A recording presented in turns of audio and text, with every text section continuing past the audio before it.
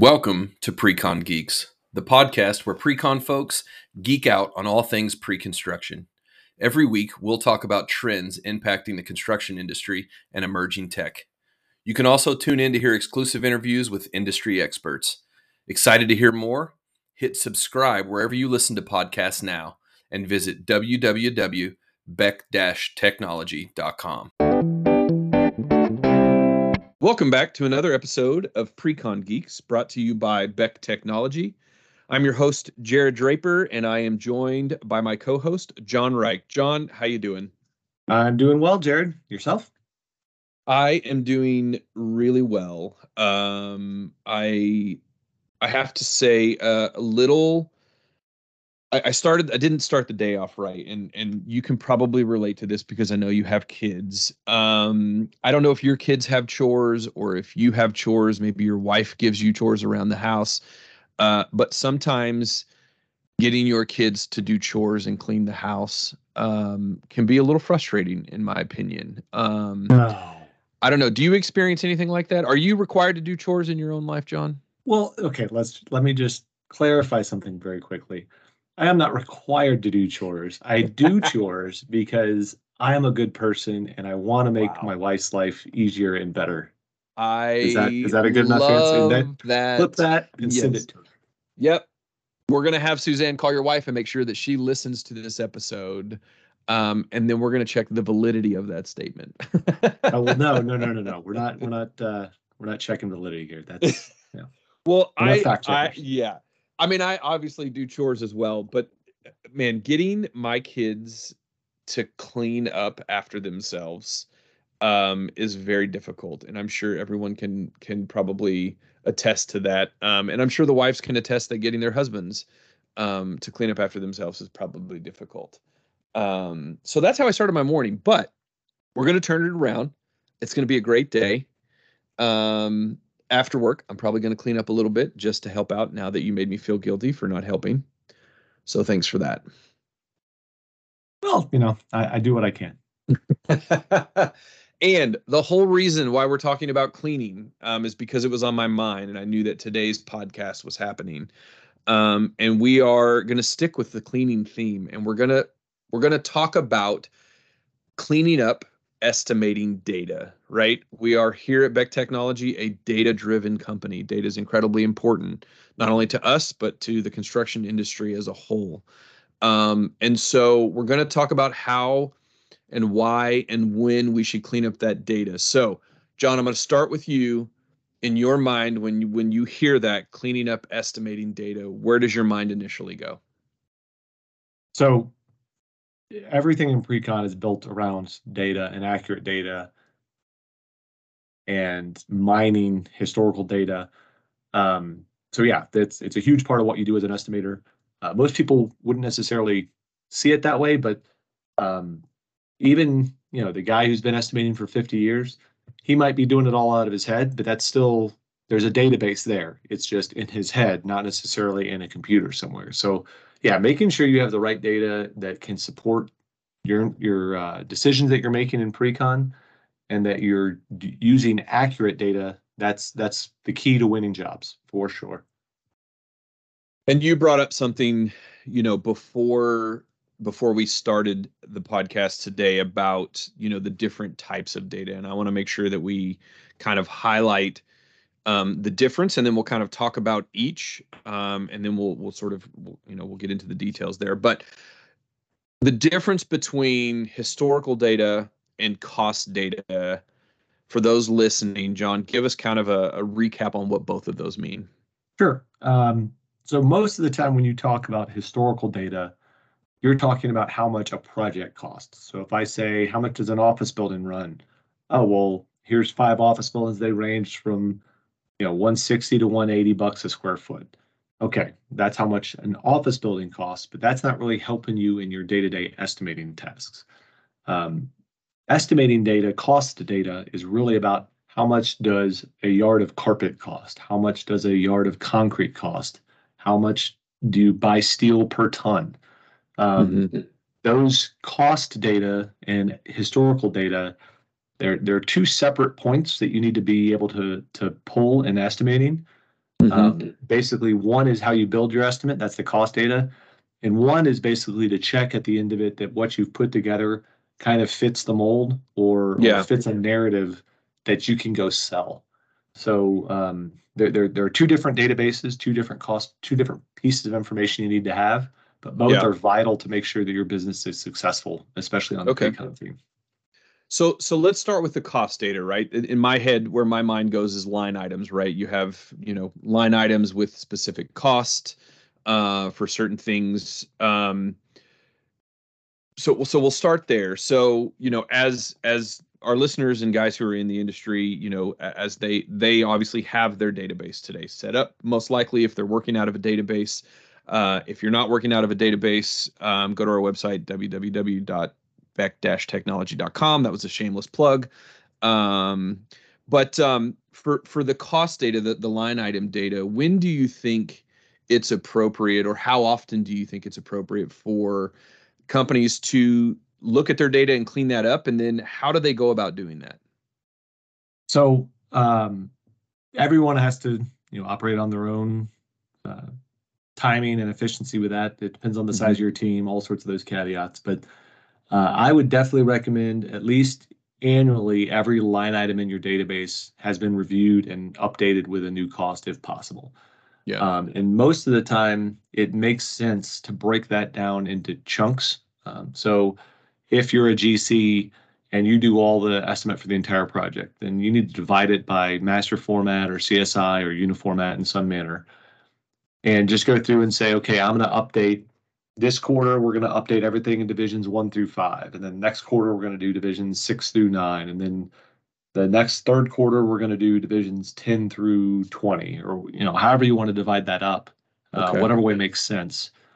And I also found that we did at my previous firm, we did a crowdsourced type database review. So we would send out the line item data and say, all right, let's send it to a couple people. Break it up to a couple different people, and they could go and okay, you're going to update all the concrete material pricing. You're going to update the rebar pricing. Someone else is going to go update the formwork pricing. Then you could actually get, divvy it up a little bit, make it so it's less of a burden on a single person.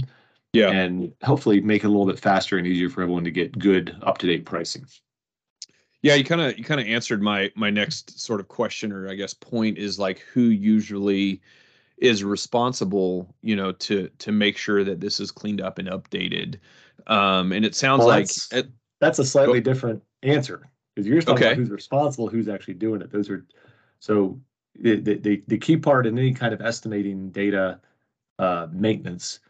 If you end up making 4 or 5 people all able to go in and change it and modify it, it's going to get messy real quick. It best practice that I've always recommended and always practiced and recommend now, one person needs to be the gatekeeper for all the data. And that goes for both historical cost data and actual estimating cost data. One person needs to be responsible to make sure that they're updated and it's disseminated to all your team members in an orderly fashion. Otherwise, I update it one week and someone doesn't know about it, and then they go and update it the next week, and you never know when things have been done. It just makes it a lot messier. Okay.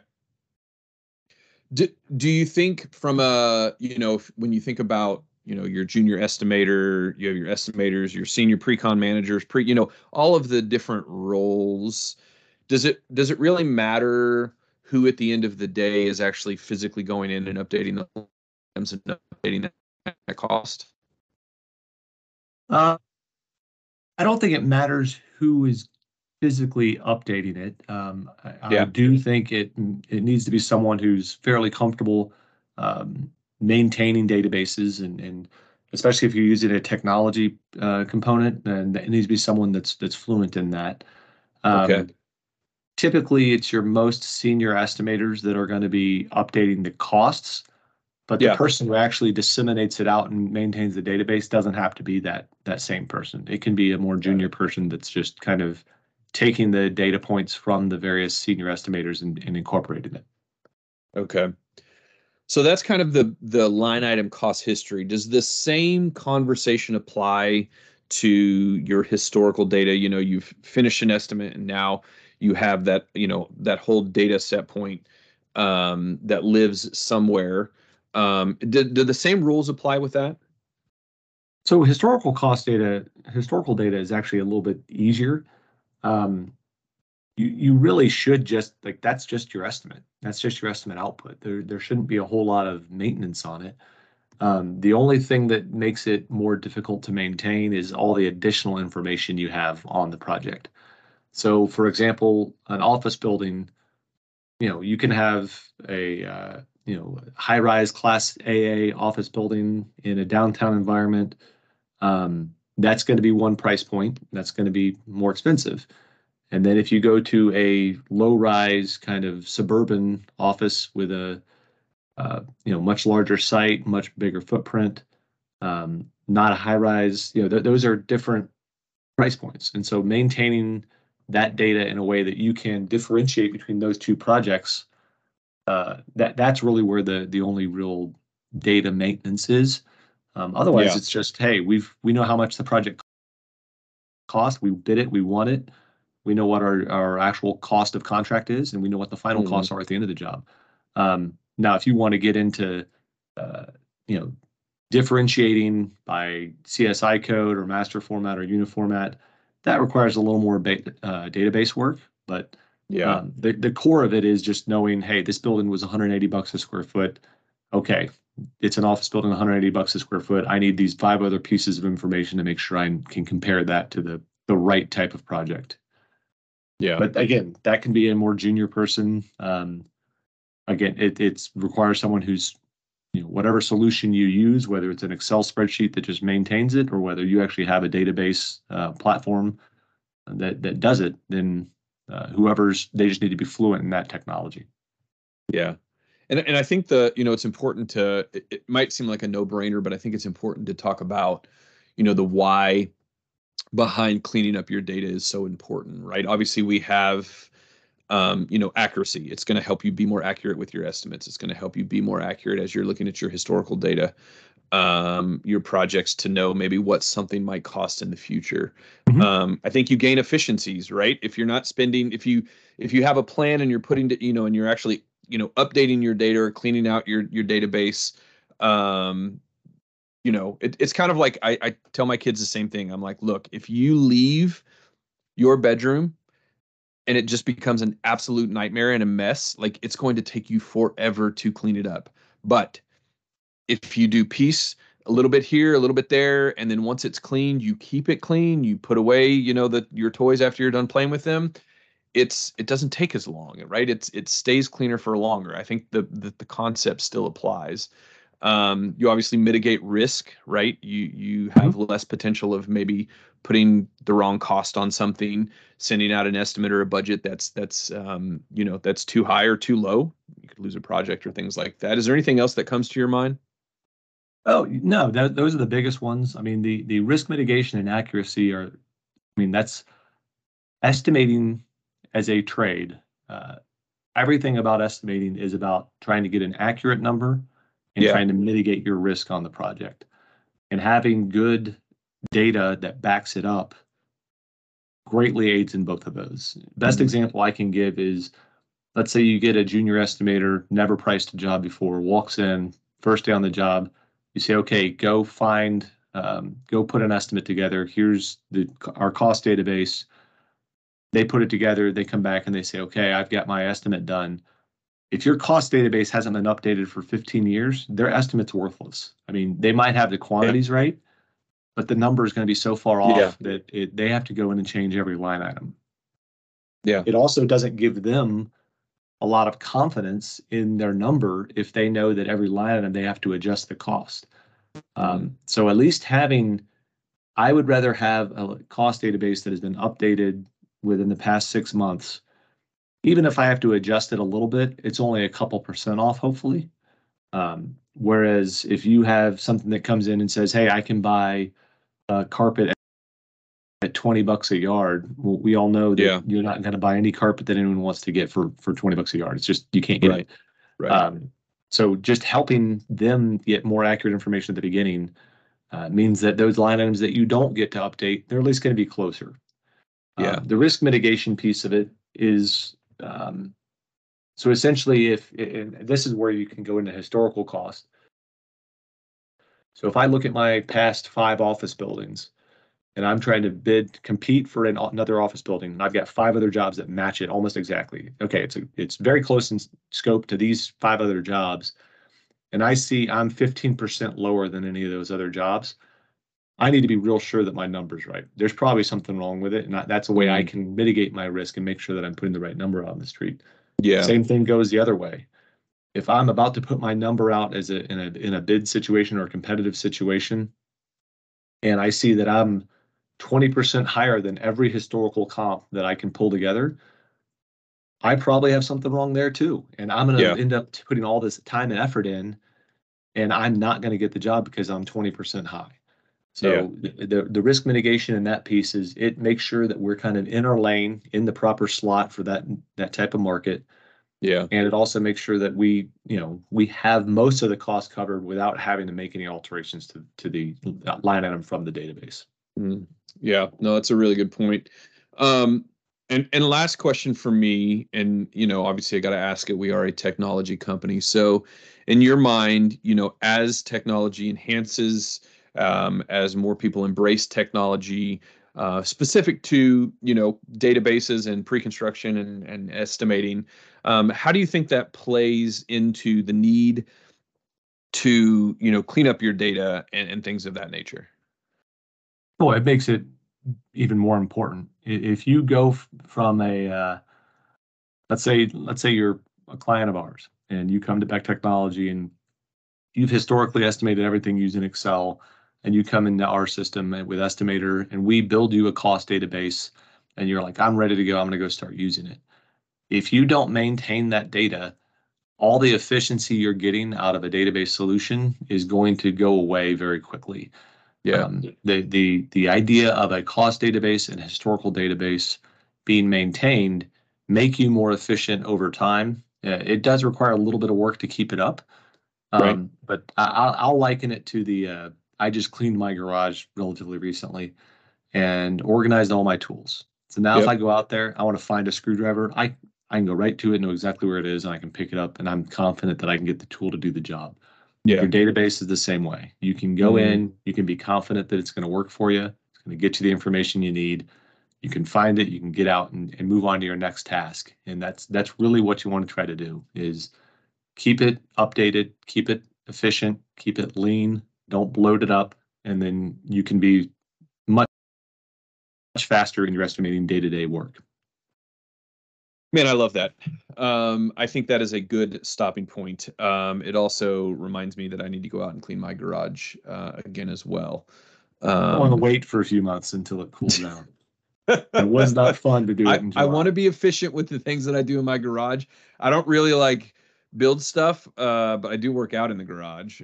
So it definitely needs to be clean. And then I'll say for all those listening, whether you have a husband, wife, boyfriend, girlfriend, whatever it may be, at the end of the day, step in and help them clean up, right? It goes a long way. It's much appreciated.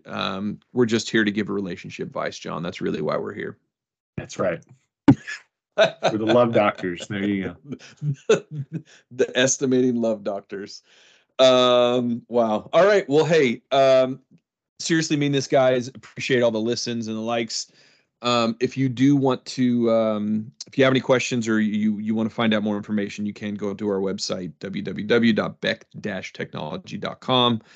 I'm your host, Jared. I appreciate everything you guys do and have a great day. Have a good one.